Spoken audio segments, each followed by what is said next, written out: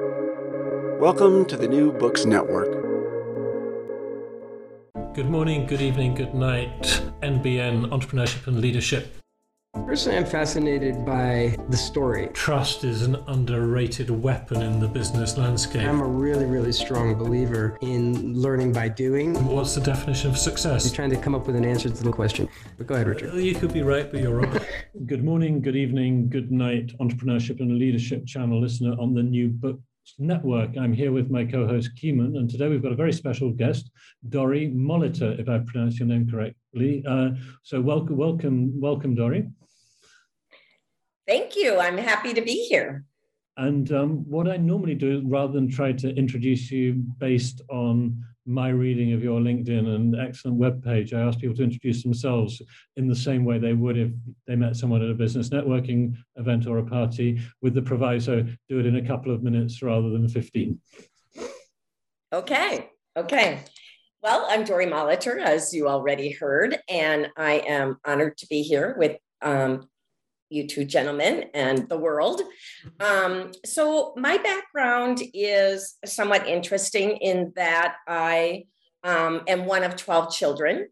And I grew up on a small family farm, which was actually the same farm that my great-great-grandfather founded when he came over from Germany in 1860. So it's over 150 years in the family, in a small town, 200 people in Minnesota. Where is this town? I was just going to say Minnesota, USA, little town called Rockville. And actually for my young age, I went to a one-room schoolhouse for my education, which was one of the last one-room schoolhouses closed here in the US. So from there, Can I just interject? Because actually my mom went to a one-room schoolhouse, and I'm quite certain that most of the people listening will have no idea what that means, even not to mention European or whatever, international, even Americans. One-room, can you correct me if I'm wrong, a one-room schoolhouse means you have all the grades in one class. Yep, my schoolhouse, I used to joke with my husband that I walked a mile to school every day and back, and he laughed at me and measured it, and it was actually over a mile. So it was a small room, literally one room, one teacher. And in this school, they taught grades 1 through 8. Yeah, so the same teacher, 1 through 8. There were only 15 kids there. And actually, I was related to every one of those students except for one.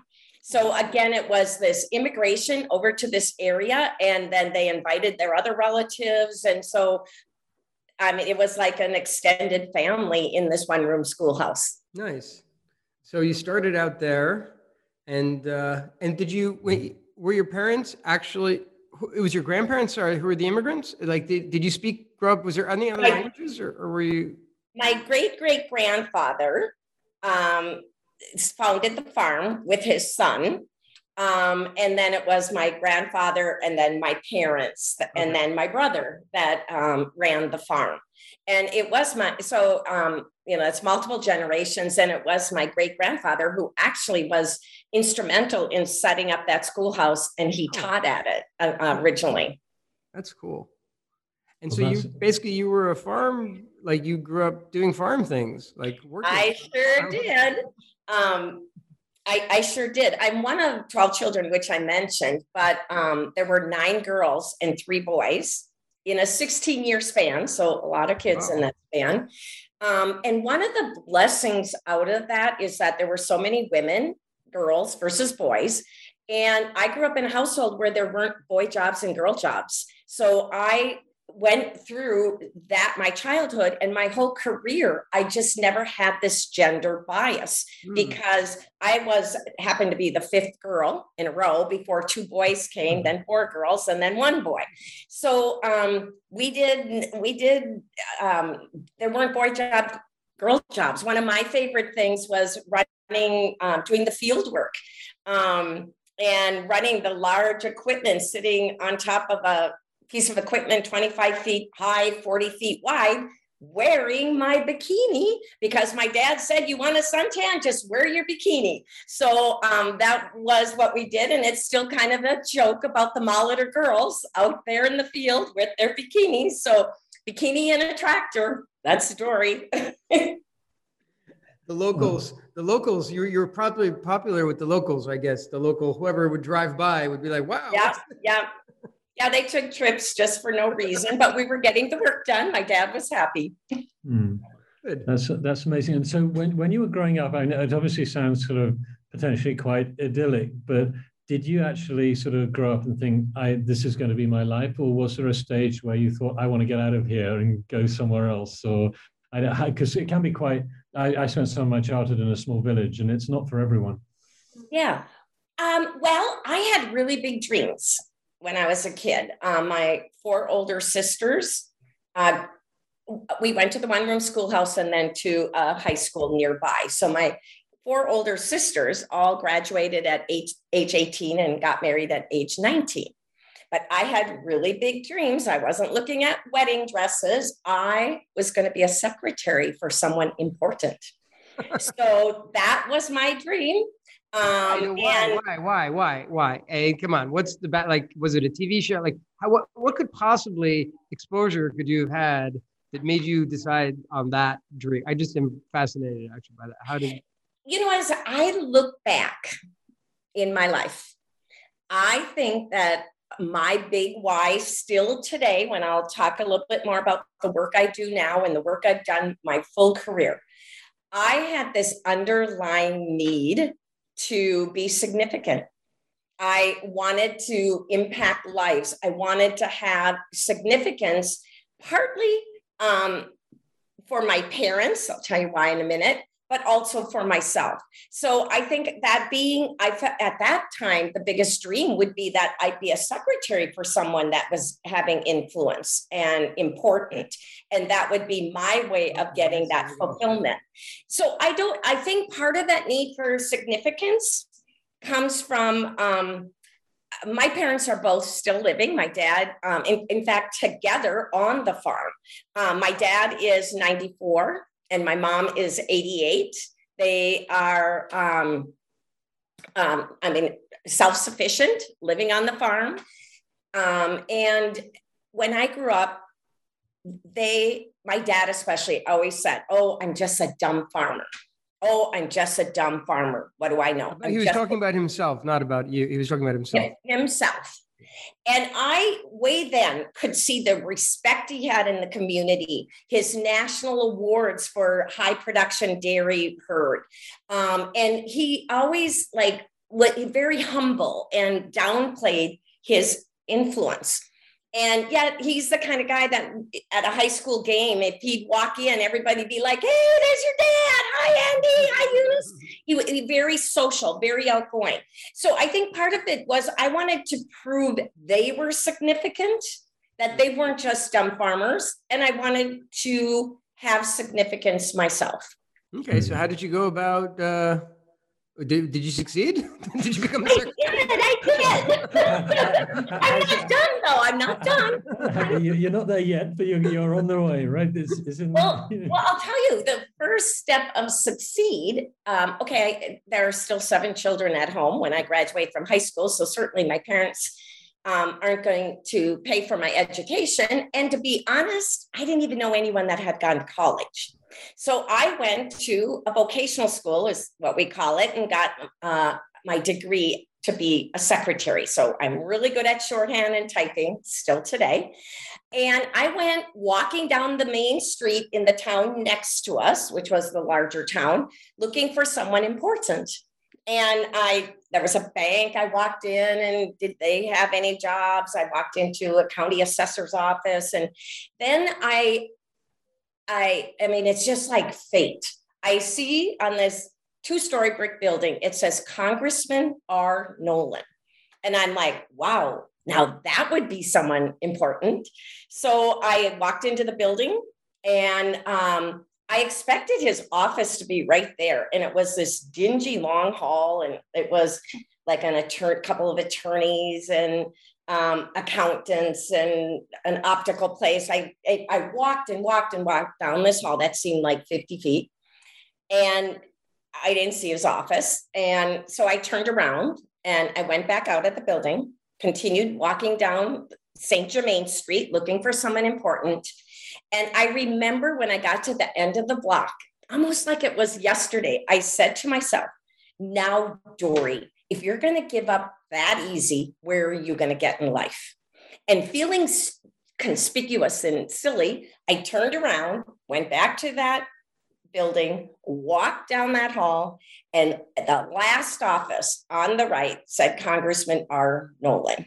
Now, I can cut this short, but I ended up getting one of two paid positions on his reelection campaign. So I worked there for 9 months. He offered me a job in Washington, D.C. So at the age of 19, having never been out of the state of Minnesota, I moved to Washington, D.C. on his staff with Congressman Rick Nolan. And I worked for him for 4 years. On the second camp, 2 years later, I came back and had a key management role on his reelection campaign. And then I went back and I was a full legislative assistant, working for him around issues related to small business and women, which is still my passion and has been my focus through my whole career. Yeah, but right now, just to take like the pause or like the little lesson, I mean, and because we see this, like, I mean, we talk to all these entrepreneurs and like, right there, the fact that just what, not even going back is obviously, the grit or the determination, but just walking down the street and going into places and saying, are you looking for a job? Are you looking for anybody? A lot of people don't even do that. You know what I mean? Like that's just like, you took matters into your own. I mean, I clearly that was in your DNA somehow. Or did you have a mentor? Was there anyone giving you tips about how to did it when you arrived walking down? Had someone told you that this is what you do, or did you just figure it out? No, that was the problem. There was no training on how you find a job. So when I graduated, and I graduated early because of my credentials, I mean, literally, I put on my light blue pastel suit, because that's what we wore back then. It's light blue skirt, top, my pastel multicolored scarf, manila folder with my resumes. And it's like, I didn't know how else, but pick Main Street, St. Main Street. And I just went hunting. So no, there was no mentor, no advice, which is crazy. And so neither the one school room or the one room school, nor at the secretarial course was there anything about like the world of work? Because some of the image, I'm not American, obviously, as you can probably hear, the image of America is like the one thing Americans are famous for is like work and entrepreneurship as a sort of culture. And there was no, and you might have got it in the background, you got to go out and work, but maybe you just figured it out for yourself. So. Well, I mean, two things related to that. Number one, I wanted a job in high school, and most parents want their kids to work. We couldn't. They needed our hands on the farm.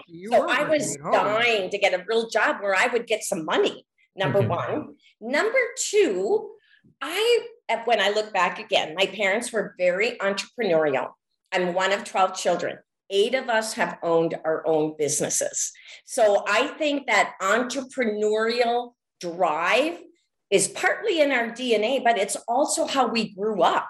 It was, believe in what you are doing, you work hard, and you do it for yourself. So I guess on the farm, you're solving problems. I expect that's what you're doing. Like, you can't go to the, you don't get a guy or somebody to come in and fix this, fix that. You need to solve your own problems. And I think that's a big part of because that's really interesting though, the connection between 12 children, a farm, and eight entrepreneurs. I think that's actually really interesting. And I wonder if there's it's the problem solving part of it. Like, you need to be able to be adept and be able to handle things and changes, and not everything goes the way you plan, basically. Right. Well, as a farmer, a big determinant in whether you're going to have a successful year or not is weather, weather, and you have no control over that. We have a major drought here this year, one of the worst for 70 years.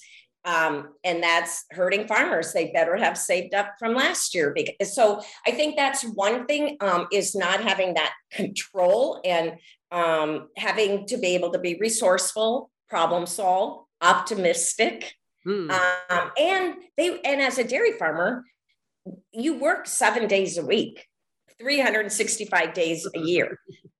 This isn't very polite, but my dad would always say, the cows don't care if it's Christmas. They still need to shit and be fed. So it was a 365 day a year job. And so you approach life that way. You're not doing a time clock. Yes. Yes. And I think the other thing I learned from that is because you're working a lot, you make it fun. I really had it wasn't a negative thing to have to be in the field baling hay for literally 10 to 12 hours, because I don't know, you were with your siblings and people were joking and you made it fun, and my parents made it fun. So it became a lifestyle, not like, oh, check into work and check out. And for me, even in my whole business, my work and my personal life has been very, very integrated. My kids knew my staff intimately. I mean, my CFO, they called their second mom, because if I forgot to put money in in their lunch thing, and they couldn't get lunch, they'd just call Sue and say, hey, I can't get lunch. Can you give us some money?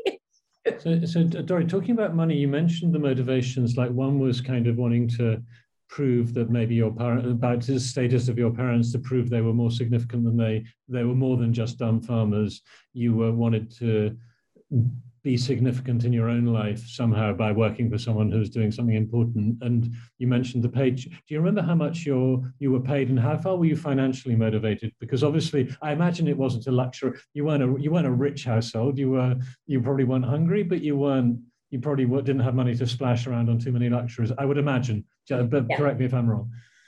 I would say money was not a motivator. And I had to actually discipline myself more in my business to be more disciplined on the hard financial side versus the other side, the emotional side. It was about, and it still is really about, quality of life.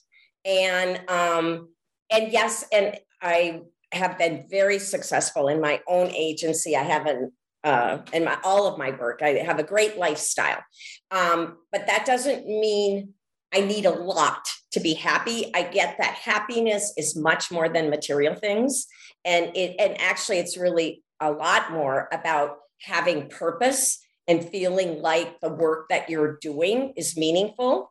And I think one philosophy I have that's different than most entrepreneurs or most anyone that works is, people believe you have to choose money or purpose. And I completely disagree. From the age of 19, when I went to Washington, I had purpose and I made money. From there, I did eventually get my college degree. And then I worked for General Mills for a while, 4 years, and realized that wasn't as motivating. So that's when I went off and started my own business, still at a very young age. Why did you get a college degree? Did you feel like, what was the motive? Like, this is always interesting for me. And was it worthwhile? And was it worthwhile, or was it just something that you felt like it was something you had to do? Is like, you know? No, it was a validation, I think. When I went to DC, I was determined I was going to get a college degree eventually. And I know people were like, she'll never do it after being out there for 4 years. Right. But when I was there, I had 5 interns that were seniors in college reporting to me. They're about to graduate. And once in a while they'd say, where'd you go to school? And I'm like, I didn't. So I was very determined. I think it was more of a validation for me that, yep, I can do that too. So I went to the University of Minnesota, the business school, Carlson School of Management, which is very well known, very reputable.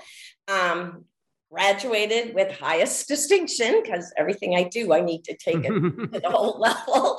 And from there, and I'm very glad I did, but from there, I went to General Mills for 4 years. Great company. And actually they paid me to learn so much more. But where was I going with this? But as I went into my agency work, all of my clients, pretty much all of them were Fortune 500 companies. 99% of my clients had masters, MBAs, masters in business. I didn't. I never brought that up, but it was so unusual that I am working at CMO level in those kinds of companies and didn't have a business degree.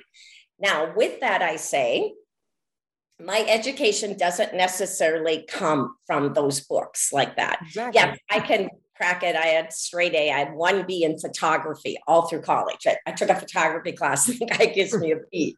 And so anyway, I think that I have a high emotional intelligence. I think I'm very aware with people, their subconscious motivators. And that helped me in understanding culture, understanding what women consumers wanted, understanding what my clients needed for their own personal achievement and profession. So I don't think the degree is important at all. But I needed it then just for my validation. And now from my own agency, which I internationally recognized agency that I ran for 30 years, and I can tell you why I pivoted, but I'm more in the self-education industry, which I think is way bigger and will really take the place of traditional schooling and college. Yeah, I agree. I agree with you completely there. I mean, it was actually hard for me to believe that you would actually go back because, like, I'm sure you were way better educated than those college senior girls after you were running. There's nothing that they could, like, you know what I mean? So, I mean, but I guess it was more of an internal thing than, and that you confirmed that. I'm a bit interested here because you jumped, or at least, it's just not clear to me how you went to General Mills. And you were working in the marketing, like where were you working? And then like, how did you get the skills? Cause and I also totally buy into the fact that the real education happened there, not at business school, but at the job, basically. When you went to General Mills, probably that's when you learned like the nuts and bolts. Maybe talk a little bit about what you got involved in, what you were passionate about, and then what made you ultimately set off and set up your own business, your own agency. When you say what I'm involved in and passionate about, what do you mean? So from a job point of view, what were you doing at General Mills? I assume you were in marketing. Maybe for some of our audience, explain what General Mills is, because we know, but some of our listeners might be in a village in Vietnam, for example, and don't know. Well, General Mills is a global company, and they are all the Big G cereal brands. They're Betty Crocker, they're Nature Valley, Yoplait, the yogurt. So it is one of the largest global food companies. Mm-hmm. So when I went there, and I mean, I guess you mentioned earlier, I'm very persistent, and like, I kind of know where I want to go. I'm intentional with my life. And my husband would say I'm unstoppable. I'm just determined and persistent. So when I was in college and I am top of my class in marketing, before I started college, I drove by General Mills corporate headquarters every day, going to and from college. And I decided that when I graduate, I'm going to work at General Mills. Again, sounds important, right? So they posted a job for marketing, and I was not invited to do the interview. So I, of course, go into the recruiting office, and it's like, why would I not be on that list? And they go, oh, we made a mistake. We put in accounting grads versus marketing grads. It was our mistake. And in their mind, oh, that's interchangeable. Well, I was insistent, but I should be there. That's where I always wanted to work. You know that. So they're like, well, we'll see if we can add you on the list. So the woman said no. She was coming in for 2 days of interviews, I believe, a day and a half. And I went to the recruiting office every day. Did someone cancel? Can I get in on the list? I went every day for 2 weeks. Finally, it was the day before, and they go, okay.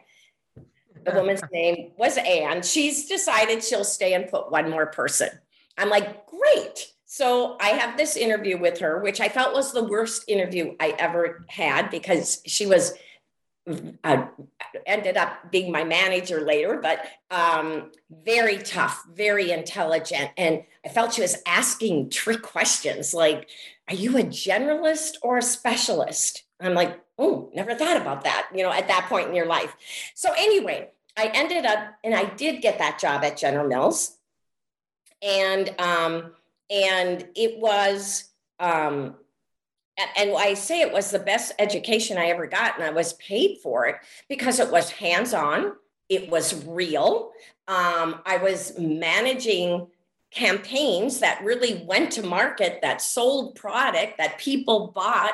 And I'm working with the most intelligent marketers. I was a test when they hired me.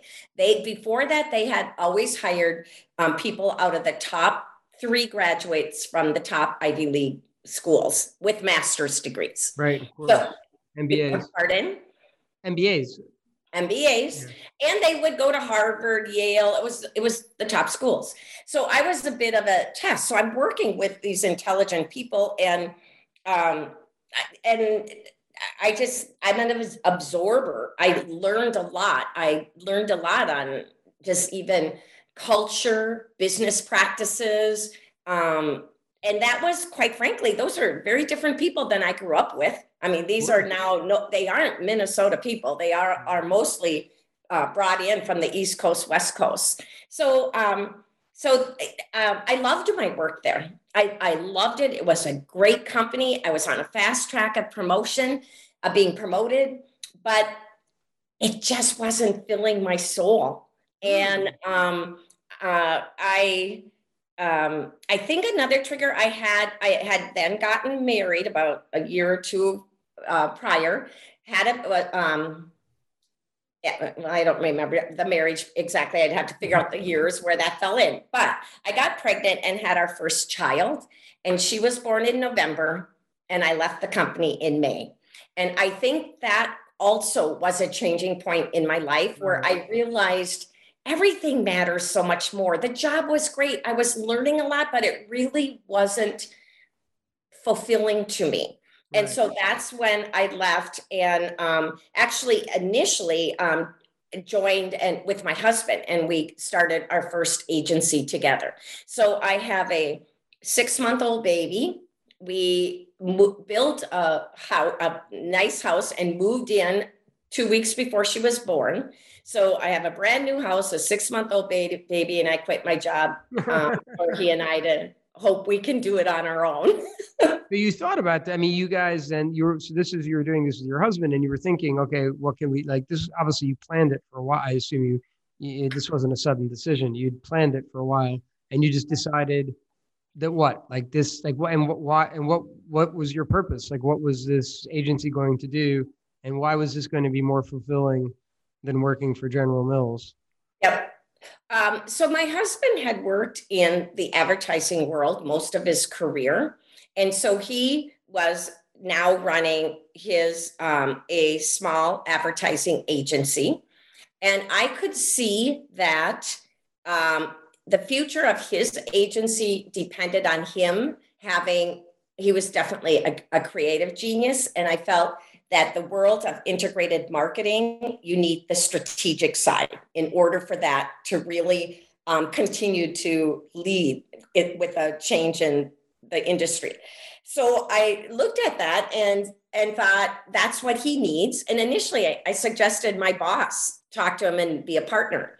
Then all of a sudden I'm like, well, wait, why am I having her do that? I want to do it. So when I left and we joined up, I brought the strategic marketing planning side. He was the creative side. And our first why it was going to be different was kind of twofold. One is everyone at that time was advertising was over here, PR was over here, nothing was integrated. And we went with this whole idea that it was about one voice and all that the brand would have one voice. All of these things should be, all these different elements of marketing should be working together. And big agencies weren't able to figure that out at that point because they all had their specialty. And additionally, I really wanted to, as a woman, I wanted to bring a differentiation in understanding women better than anyone else out there, because women spend their husband's paycheck and their own. They buy 85% of everything at retail, whether everything. So that was the piece of bringing it together. And I think there's an interesting entrepreneurial opportunity here that if you think about the origin story of your company together with your husband, you spotted that your skill set and experience together with an existing, perhaps a smaller, I'm assuming smaller business, could create something much more valuable. And sometimes, you know, it's not to do with capital that you're bringing to a business. It's not to do with it might be a customer, but sometimes bringing your know-how into an organization can be transformational. And so particularly for people listening to this podcast who are, you know, maybe they've got a corporate job for 10, 20 years doing something, there might be someone out there with whom they could do something really amazing, putting in their industry experience. Right. Because they do have that very specific experience. Yes, sir. And so I was just saying, did you have that sense, or was it more like and obviously you spend so much time with your husband, you're not exactly doing a wide sweep of opportunities, or maybe you were, but it was just staring you in the face across the dinner table. Well, I think obviously it was convenient there. I mean, I suppose, but that wasn't my main reason. I knew he was a creative genius. It was in my best interest too, if I could take that and make that bigger, better. It was in our family's best interest. What was I going to say in addition to that? Maybe the other choices, we're talking about the other choices you might have had apart from the choice you made, why you went for this one. Yeah, I mean, if I knew I wanted to do my own thing, so why would I just go start my own thing when this is kind of a seed already planted and I could help nourish that? And I knew I am very good at recognizing different people's skills and superpowers. And I could see how what I had, we were very complementary, and it's going to sound bad, but I could make it happen. He's right. Creative. He's not a process guy. I'm not a big process guy either, but I know how to get the right people in the right place. I am an amazing orchestra conductor. You're a getting things done person. Yeah, I'm a results driven, absolutely. But to do it, it's not like I have to do everything. I'm really good at orchestrating the team. Managing, yeah. Yeah, and also we often ask about ego, and for a lot of entrepreneurs, we often come across different entrepreneurs who, the ones who have succeeded, and we usually talk to people who are successful, are have become aware during their career that their ego can be a barrier. And the example here is that it didn't have to be your own thing. You were happy to join your husband's thing rather than, it didn't have to be the Dory project in order for you to be happy, right? It was enough that do you understand where I'm coming from on that? Was that last question? Do you understand where I'm coming from? Did you feel that there was any sacrifice to your own personal achievement by it not being all your project, your own baby? No. And again, that comes from, I mentioned in my childhood, no gender difference. I'm not about notching up on who's got a higher level on the organization chart. I'm about getting the team to dance together on the dance floor. And as a result, I'll just give an example. So as we went forward, my husband was he stayed in the agency probably about 10 years. I had the agency for a total of 30. So he eventually, restless creative genius, moved on to photography and other stuff. But as we went forward, I'll give you one example when I think what a lot of business is missing too is the importance of nurturing and leading a team and hiring the right people that want to dance together on the dance floor. And I think one of my differentiators and why my agency was so successful is we're a small group. We held 9 best in the world honors, more than any global agency at the time had. And we were at the front edge, the cutting edge, but we were small. And part of that, why I think we were so successful, is because I created what I call a values-driven agency. I originally hired people because of their credentials. Oh, they have an MBA. I don't. I'll put that with me. That's a nice compliment. Well, I eventually figured out you can teach the skills, that the power comes by having people that share the same values. And for me, I look for people that were resourceful, people that were into personal growth, always wanting to grow, people that were team over ego, people that had high moral standards. And by bringing them together, we worked so well together. And one of my traits is a maximizer. I have to go from good to great. So the team would get there and I'd be part of helping to get it one level above what the industry's doing. So as a result, we were phenomenally effective. I had staff that were with the agency for 26 years, 25 years, and I'm not doing that business any longer, and I'll tell you why I pivoted, but they are still friends, and they travel together on personal vacations, and I kind of feel like I created this family network beyond just my household. They enjoyed working together. They were really good at complementing each other.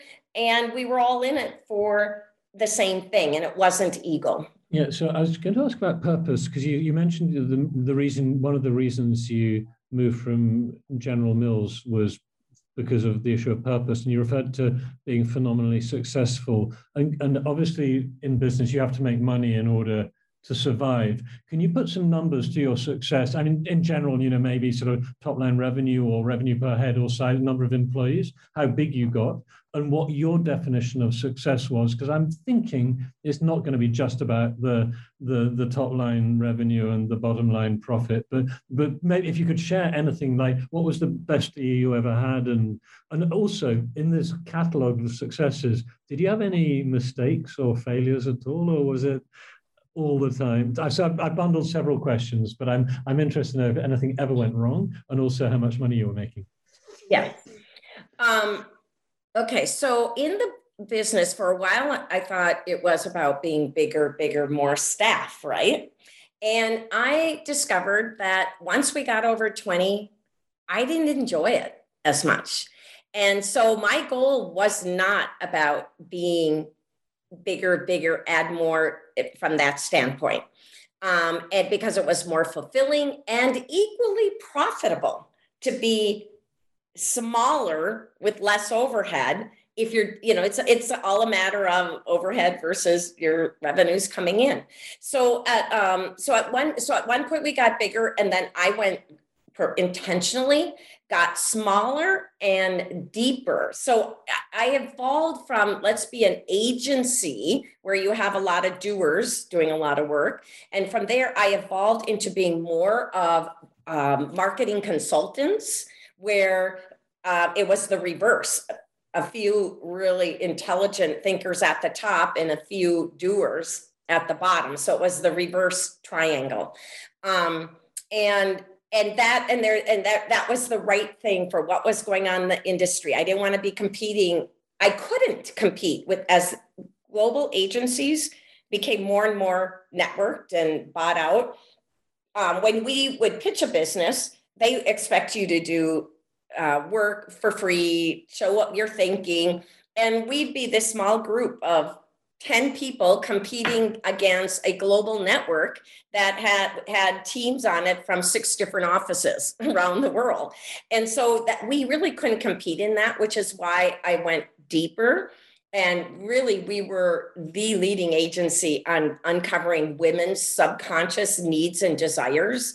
And when we put that focus to that, to really be about understanding women better than anyone else does and being a brand consultant versus doing agency creative and execution. My clients were Pfizer, well, General Mills was a client, United Healthcare, Novartis. And so we did the reverse of that. So to put a number to it is sort of meaningless in that it's like, well, how many staff did you have? But we were generally, I mean, like it would rate like 3 million in revenues. But again, I was for the longest, as we got into the consulting, we were 10 people. And then I also was very early on doing contract workers. No one was really doing that, but I did because I still wanted those creative resources. I knew the industry. So I'd have my core and then we would contract out. And sometimes it would be a 1-year contract. We brought in an interim creative director once that was, just on board for 1.5 years. So we were doing the contract work and the virtual work before it was really even happening in the industry. I have a question that, it's always interesting to me. So we have to go back a little bit maybe to the beginning, but so you said you have all these Fortune 500 clients. Like, how do you get clients? How did you get clients? That's well, usually, I mean, it sounds like you have a fabulous process and you're great at recruiting and you're obviously very good at managing people and getting people, motivating them and everybody rowing in the same direction. That's all fine and dandy, but somebody's got to go out there and get the clients. And I have a sneaking suspicion it was you. And so, it was 100% me. So how did you do it? Kind of like I walked down St. Germain Street with my manila folder. Yeah, it's a little bit different with Fortune 500 accounts. So well, okay, it was me. I don't even call it sales. I felt we had something they needed, and I am not timid to go and share what I think that they could use and how it can help their business. So to me, it's not sales, it's a gift of service. Right. So you were out there gifting, but how did you do? Tell us about your gifting strategy. Okay. How did you do it? Okay. The management process. Okay. I'll give you an example. Before anyone, again, this is going to merge with my whole deal about money and purpose. Right. Back in 2010, so 11 years ago, before anyone's talking about social good, it's like women want brands to do social good. So that was a platform I started back in 2010. And what I did for visibility was I authored articles and that would get published, and that led to media interviews. People would call, oh, McDonald's is doing this. What's your opinion as the expert in marketing to women? And so that gave me that visibility.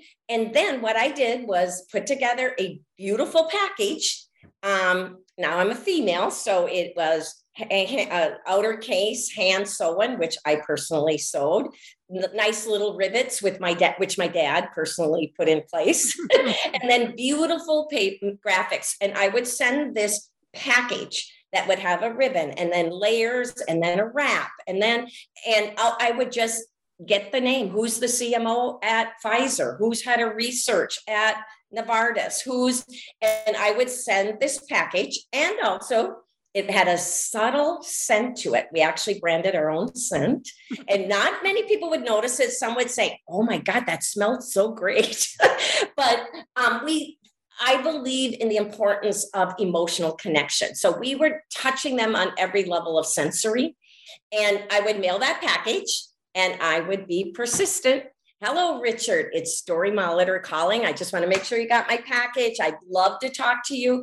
And it was persistence. Again, eventually they'd say, well, I'll tell you, you sure are persistent. And then I would say, well, was it too much? And they're like, no, actually not at all. So I want to talk to you. We have this challenge coming up, blah, blah, blah. So it was having a... I have to ask, because I'm just curious, did you use a CRM? Did you have an Excel sheet? Did you have like a massive list and that you were like going through, like, did you get up in the morning and did you have to do your 25 follow-up calls to these people? That's the date came up, or I don't know. How did you manage the whole process? And then the other thing is I sort of picture you to like, you would really excel in sort of face-to-face. So I would have imagined that you would have been doing events or doing something where you're like actually out there physically in front of people, like getting, because like what you're saying, it's like you're talking about more guerrilla sort of direct marketing tactics. You're mailing people stuff and then you're following up with calls and stuff like that. But anyway, I am really interested in how you did all this, because it blows me away how you can get all these big name clients. Like, it's hard. I mean, it's really hard. Okay. Just being me, I didn't try to be anyone else. And so if they wanted the buttoned up MBA, blah, blah, blah, then that wasn't us. Right. So number one was just being authentic in me. Number two, I'm an extrovert and I liked calling these people. It's not like oh God, I have to check off 20 phone calls today. When I would actually connect with a person, I'd be like, oh man, I made a new friend. I talked to so-and-so at wherever. So it was social in a way for me. And I did do public speaking. So you mentioned that was more like even sharing case studies. Sometimes with a client, we'd get up and I'd talk about the insight we did and they'd talk about how they applied it.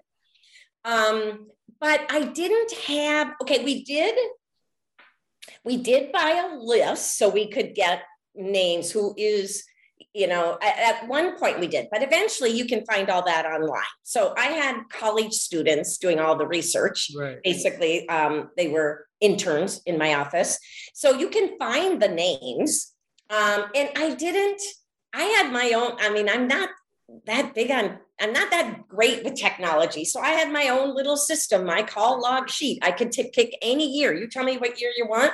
I'll tell you every week who I called, what the outcome was, what next steps were. And I had my own little system to know, I'm supposed to call them in May. I have to believe, Dory, though, that also, and you're not mentioning this, but I have a feeling it probably played a big role, is once you started getting clients, you were getting referral. I bet you were getting referrals. I think, did referrals help you? Because usually in a small quality-oriented business such as yours, it's the word of mouth. Like one CMO, or they go to another, they change jobs, and they and they go and they bring you on again, or they're at a conference.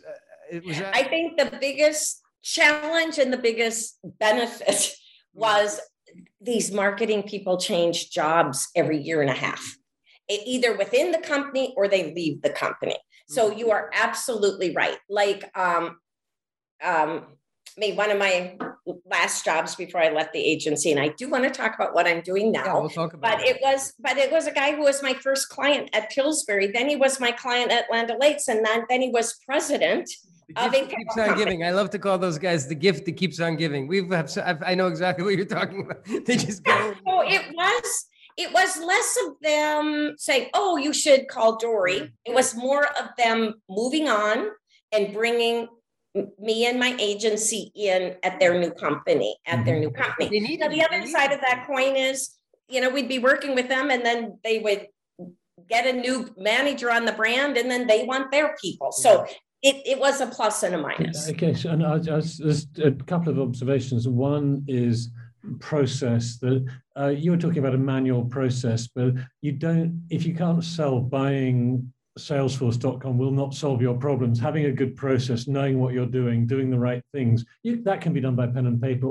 which is not to say technology is bad. The other is like having a specialization that, and it's so, when you talk about it, it's so obvious that a lot of business people are men, and, obviously you're you're a bit too young, but many people have seen Mad Men, the idea that the advertising industry was dominated by very old-fashioned men. I'm sure you came across that. So, if you're selling to women, you don't have to think long and hard. Well, maybe if we're selling products to women, or women are the decision makers, it's not a bad idea to have a female perspective in the room. I mean, it's kind of obvious, but if you're the first person saying that, then it's you who gets the chance to solve that problem. So it's like having the insight and having the process. And I was just going to ask how competitive you are. That you've talked a lot about team, but you've also talked about winning and being top.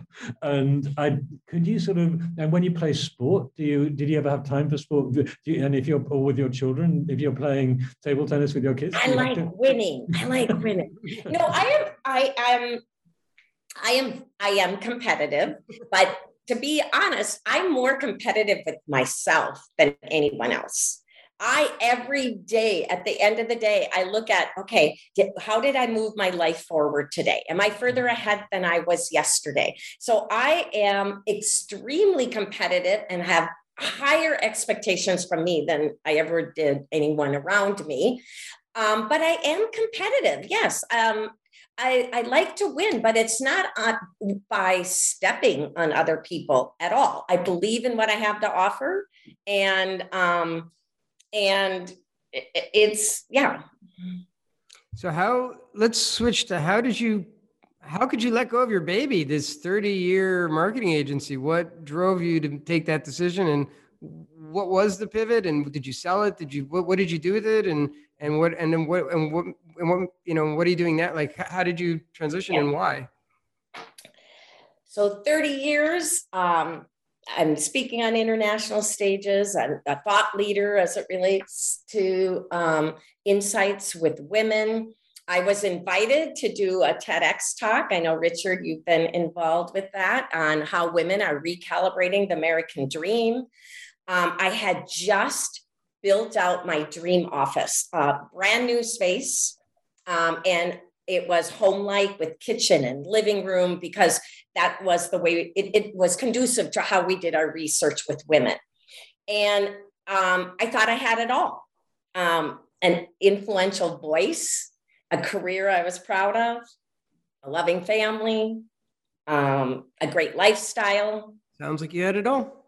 Yeah. And then I did it. And then I didn't. My husband, who was my business partner husband of 37 years, was diagnosed with young onset Alzheimer's. And at that point, literally within 2 months, I shuttered my agency and I became his primary caregiver. Oh my goodness. So, and we went, and I'll keep on that. It was a 5-year journey. And then he passed away in July of 2017. And at that point, I was more than physically and emotionally exhausted. I no longer was a business owner. I felt I was stripped of my identity. I was looking at a bleak future, given my age, and I didn't have the passion and the energy to rebuild an agency again. And at the same time, I guess I'm mourning the loss of him. And I'm also questioning my own life and saying, if that were my funeral, did I do what I was here to do? And even though in my business, the agency work, we were about guiding clients to impact women's lives and do social good. So in my whole agency work, I always said, it's my profession, it's my passion, and it's my cause. But I sat at this moment, and as dark as it was, it's like, that isn't enough. I did not do what I was here to do. So I went on a 2-year journey of self-discovery to really figure out what it is I meant to do. And I emerged from that. What was the, can you just brief, I'm fascinated. This has turned to extremely riveting listening material here. So I'm just fascinated to what was this 2-year, I don't know if maybe you were about to say, what was the 2-year? Are you traveling or meditating or shutting yourself away? No, I wasn't traveling. I sought out workshops and courses, did a lot of reading, sought out mentors, and two of them, key, was Tony Robbins and Dean Graziosi. Mm-hmm. And through that whole process, I realized my superpowers.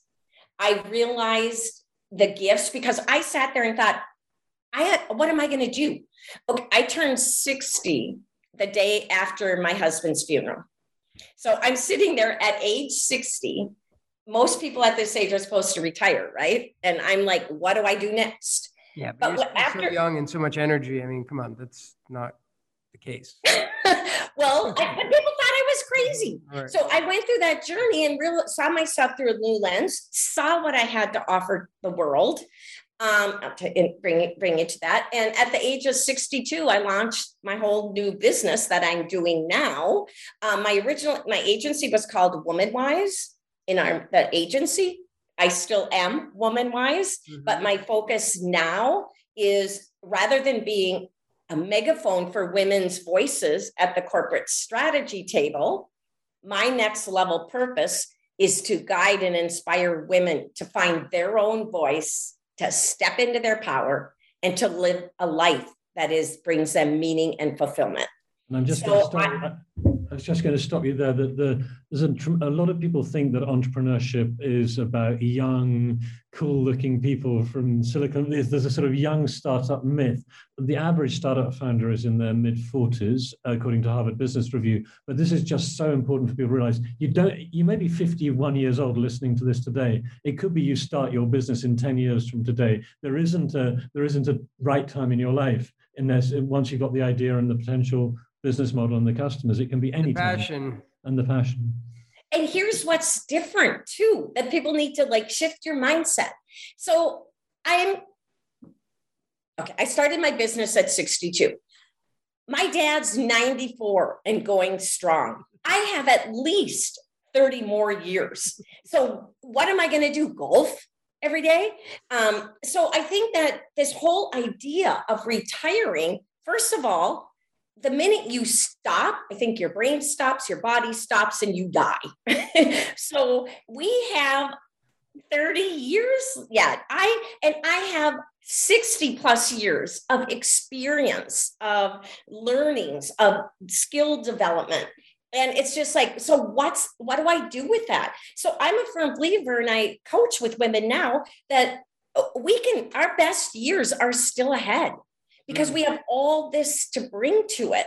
So I have two really signature programs. One is Unlock Your Purpose, which is a 4-week process where I took some of my key things from my 2 years and put it into a framework where I guide women to reveal and uncover their unique gifts and what they were called to do.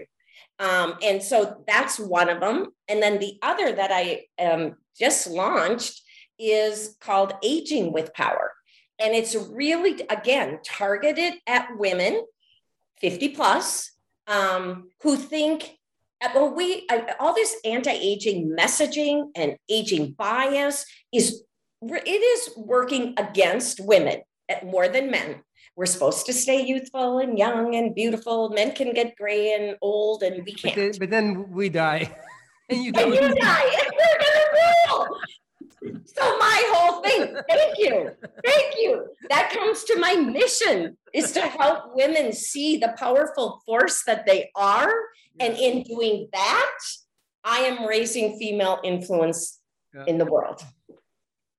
So that's what my bigger mission is. And so how did you, tell us a little bit about, again, I'm always just fascinated in the story. So how did you start this? Okay, so what are you consolidated? You had this information, you had these 2 years of finding yourself and getting a framework.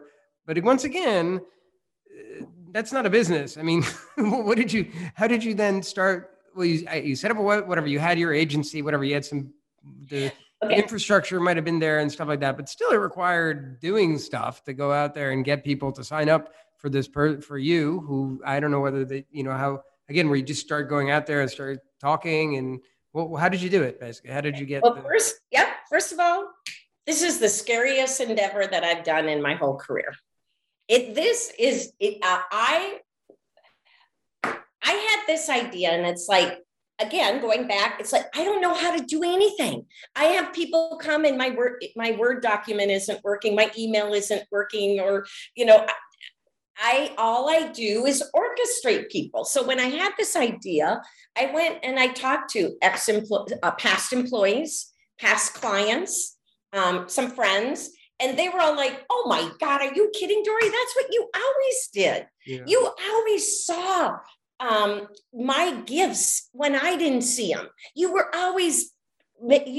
It's because of you that I went from here to there, which I didn't really see that. So that then validated, okay, maybe I have this that I can do this. I put together the program, but I'll tell you what's really the hardest thing. You know me, I barely use Excel. Here I am here's another thing. My training with Dean and Tony, Tony Robbins and Dean Graziosi, was also about online education and setting up your business to do it, and how I was using Zoom way before COVID happened. Right. So again, it was like a gift of timing, because I started this. And then when I first started, people were like, well, I don't want to do it on Zoom. Can we just do it in a meeting room at a hotel or something? And now they're like, even my one-on-one, some is one-on-one and most of it's group. Now they're like, I don't want to spend the time driving to a hotel. Yeah, let's hop on Zoom or in a private Facebook group. So a blessing, again, was that this happened to me. Even my whole thing with my husband, one thing I learned out of that tragedy is what seems like a setback can actually be a setup for something bigger and more. And I never made this pivot. I would have gotten old running an agency. And now in doing, but that setback, everything crashed. I had to do something else. It actually is a setup for this next level in my life, which is way more purposeful, way more meaningful. And it has given me more energy, more enthusiasm. I have people say, you look and you're like younger than you were 10 years ago. And it's because I believe in what I'm doing and I love what I'm doing. Awesome. You came to terms partly with your own mortality, probably in that situation. Like you just saw, it can happen Absolutely. to me. And then, that's probably a very powerful thing when you think, well, and then you said yourself, did I do everything? Did I achieve everything I wanted to achieve? Is what I'm doing purposeful and all that? And tomorrow, boy, I saw firsthand. Anybody listening to this, it clearly senses, your energy, and the joy you have actually for doing this. And so, so you do. So basically, obviously, you're doing it and you're doing it successfully. And I guess, and so that gives you, it is fulfilling for you, I guess, that you actually can see people that you work with blossoming and finding. Like, do you have any nice stories? Do you have any nice story of somebody that you helped and something that they became? It might be nice. Well, okay, so I'll pick two women. Okay. So one woman, and both of these happen to be in the Unlock Your Purpose, because my Aging with Power is actually just launched September 1st. So that's newer, but my Aging with Purpose. So one woman, there's so many stories. It's so impactful in their lives. Okay, I'll take one woman who I just touched base with her. She went through the program 6 months ago, and I'm like, hey, Patty, how's life? What's happened since the experience? It's way more than a workshop. It's an immersive experience. And she's like, well, Dory, She has, in 6 months, she started a new business, got a name, trademark, set up a website, and they are going, it's called European Travel Delights. She is in France right now, setting up her, it's merging her passion for food and travel and wine. And she's setting up this tour thing. They're running their first tour in May, and they're almost sold out. They have 22 signups already, and they just announced it. And so she said in our conversation, she goes, it really got me connected with what I'm passionate about. And I kind of had this thought sort of back there, but she says, in this case, the experience with me was the flame that made it happen. She goes, I am sure 2 years from now, I would have been sitting there saying, oh, wouldn't that be a nice dream to start that business? And when she went through this, she realized that's what she is passionate about, wants to do, and where she wants to spend her time. That's awesome. One example. I'll give you, I'm just going to pick another woman that was in her same group. Where she might have been. Anyway, I'll give you the other side is a woman who is a talented woman. She was in the group and going through the process. She was a bit lost, I'll just say. And I could see her gifts and her passion, and she's really like this healing light in a way that just emanates and helps people feel good and find their way. She is also a graphic artist. 6 weeks after she completed the program, she was diagnosed with stage 4 breast cancer. Oh my God. And I know. And she has been in touch with me so many times. She's like, Dory, I am more alive, more optimistic, more driven, and than I ever was. And you know what? This breast cancer is really something for me to take me to my next level, because I realized going through this, I wouldn't be in this mindset if I hadn't gone through your course. But I realized that it was happening for me, and I need to take that. And there's an opportunity in how I might use that to help other women, which is partly with her art and partly with her healing spirit, if you will. That sounds kind of woo-woo, but she'll be doing stuff more like art therapy. She obviously can connect with any woman dealing with any kind of cancer.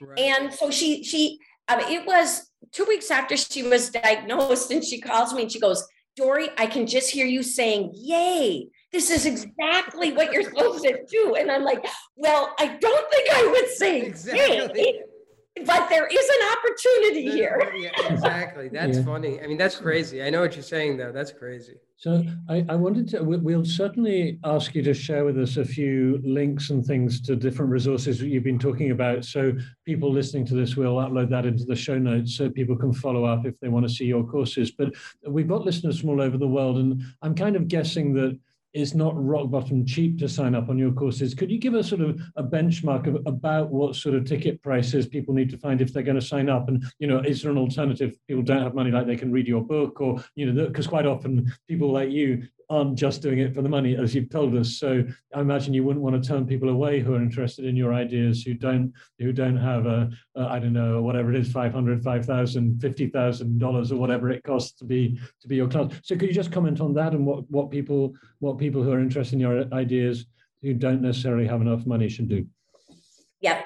Okay. So my biggest passion is unlock your purpose, because, another student, I just love what she said. She goes, Dory, once you see it, you can't unsee it. And it starts affecting everything you do. It changes your life in every dimension, all because you know what you're here to do, and you're more purposeful with your time and everything. So unlock your purpose. I'll talk about that one. It is way underpriced in that, right? It is $2,000 US. And so it is a 4-week process, 2 2-hour sessions. each week. So, 8 total sessions, 16 hours. But the big part of that is, as you know, I did research with women uncovering subconscious drivers.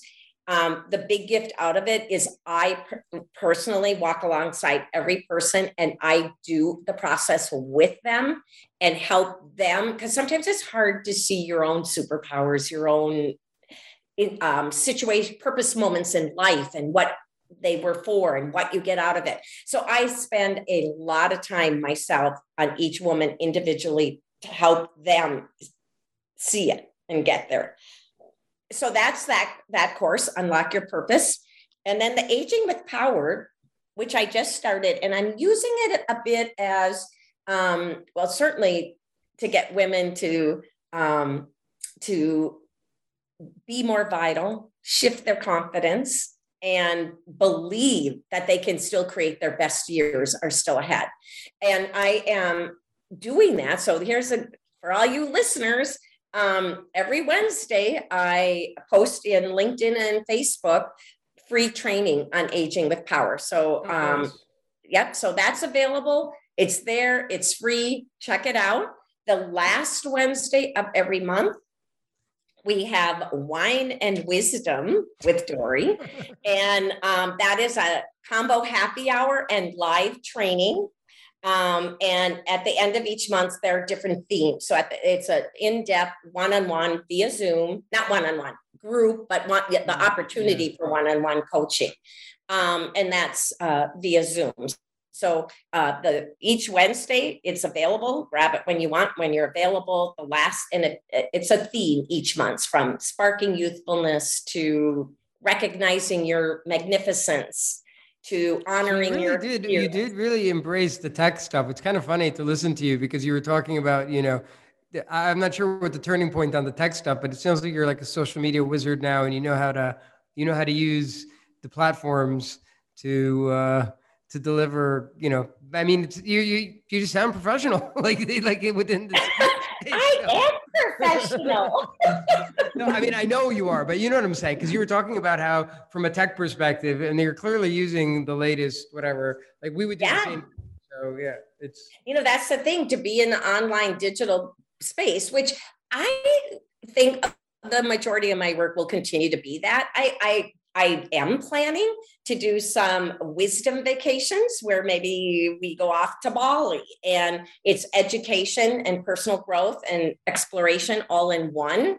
So I do see some destination programs like that, but the online, I mean, people are getting used to it, and I will continue doing that. And it's forced me to learn how to do the technology stuff. This has been awesome. I have one last question, and this is more for Richard. And I know this is going to be a stupid question, but so it's exclusive. Like, can men join, or is it only from? Because this is just right in Richard's wheelhouse of he's getting older, and he's unlike you, Kim, you're not humans, and his business interests are winding down, and he has to find purpose. So.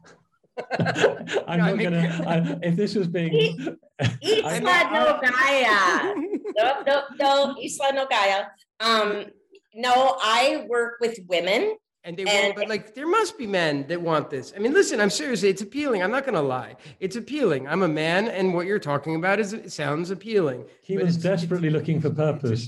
Well, you know what? That's interesting too, because I recently did a short training with the new NYC Executive Forum, and it was men and women, and I hear this from men. So at this point, I have enough women to serve already. And also, I will say that you cannot put men and women in the same group, because women will shut down. Okay. It has to be safe. It has to be a place where they can share their vulnerabilities, and their dreams and hopes. And, I need to get to the truth, not whatever they're putting out there. So I would never see it working with men and women in the same group. That's interesting. Yeah. Have you thought about doing something for servicing the other? I know that we're not as, our lifespan is much shorter. Our prospects are dimmer. But have you thought about lifetime value of a? It's okay. I like younger men. It's good. Well, Keeman's much younger than me, so. Yeah, not at this point. I mean, sometimes it's tempting, but I just feel there's like I said, there is so much work to be done for women to just take their equal stand and bring their natural gifts to the world, that we have more of a feminine influence in our world. Yes. Well, my son can't even do it. So poor Andrew. Okay. Well, I'd like to say thank you. In a moment, I'll ask Keeman to wrap this up. But just before we do, is there anything that you, just in like a minute, because we are running towards the end of our time, in just a minute or two, Dori, but is there anything you'd like to share that you haven't shared that you think would be important for someone who's spent the last hour and a bit of their life listening to us chattering away? And I find it very interesting. I'm sure they have too. But is there anything you haven't said that you think you ought to tack onto the end of your message just to make it more complete? Yeah, I would say, don't waste your precious time you have here on earth. Every person is a unique miracle. There's no one with your DNA before, ever again, your personal experiences, and stop living other people's expectations, obligations, and really get to know yourself. Love yourself and be true to yourself. And that's where you will find your greatest fulfillment. In linking to that, I also want to say, get rid of this limiting belief that you can either make money or have purpose. That's so bullshit. If you believe that, you're right. If you believe that's not true, you're also right. So you got to open your mind to it. Know who you are, find your purpose. And I'm telling you, you will have more passion, more energy, more enthusiasm, more determination, and you'll probably make more money and be more successful. So find your purpose, live your purpose. I agree. Totally. And that's obviously whether, even if people in your course are all women, those messages are as true for men as for women, obviously. So I think I'll shut up now and just hand over for Keeman to do a little bit of formal closing of the podcast. So Keeman, over to you. Yeah, I mean, I do agree though, and that's something that actually a lot of entrepreneurs that we talk to share actually, and that is something that a lot of people have freed themselves of.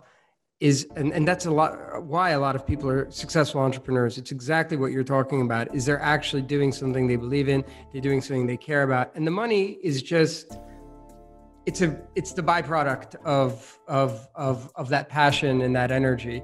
So I couldn't agree more. Anyway, so thank you everybody so first of all, I want to thank just the audience. We spent another hour and a couple minutes here talking to Dori. I thought it was fascinating, really great story. Thanks for all your insights and everything. I mean, really, Dori, it was, I'm just coming from the farm all the way up to this, and, with the twist, with the bittersweet twist at the end. I mean, really, really, really good, really, really nice story and very inspiring in my opinion. I want to thank, so apart from the viewers, my daughter, Magda Fontakidis, she actually does the graphic design and the video editing, and she prepares the teaser that comes out for this. We have a super intern. She's 17 or 18 years old. Her name is Magda Błyskosz. She does all the PR and promotion for us. And then obviously everybody at NBN who does their magic to make our voices when we crackle and don't come through perfectly, they smooth that all out, and so that the podcast listeners, they can get a nice smooth listening experience. So thanks to them. And so if you like this, please do subscribe at NBN, YouTube, or wherever you listen to your podcasts, and like, comment, share, let us know what you thought. And thanks again, Dori, really, for a wonderful and very inspiring conversation today. Well, thank you for having me. You two have great questions. So it was a nice discussion. Thank you.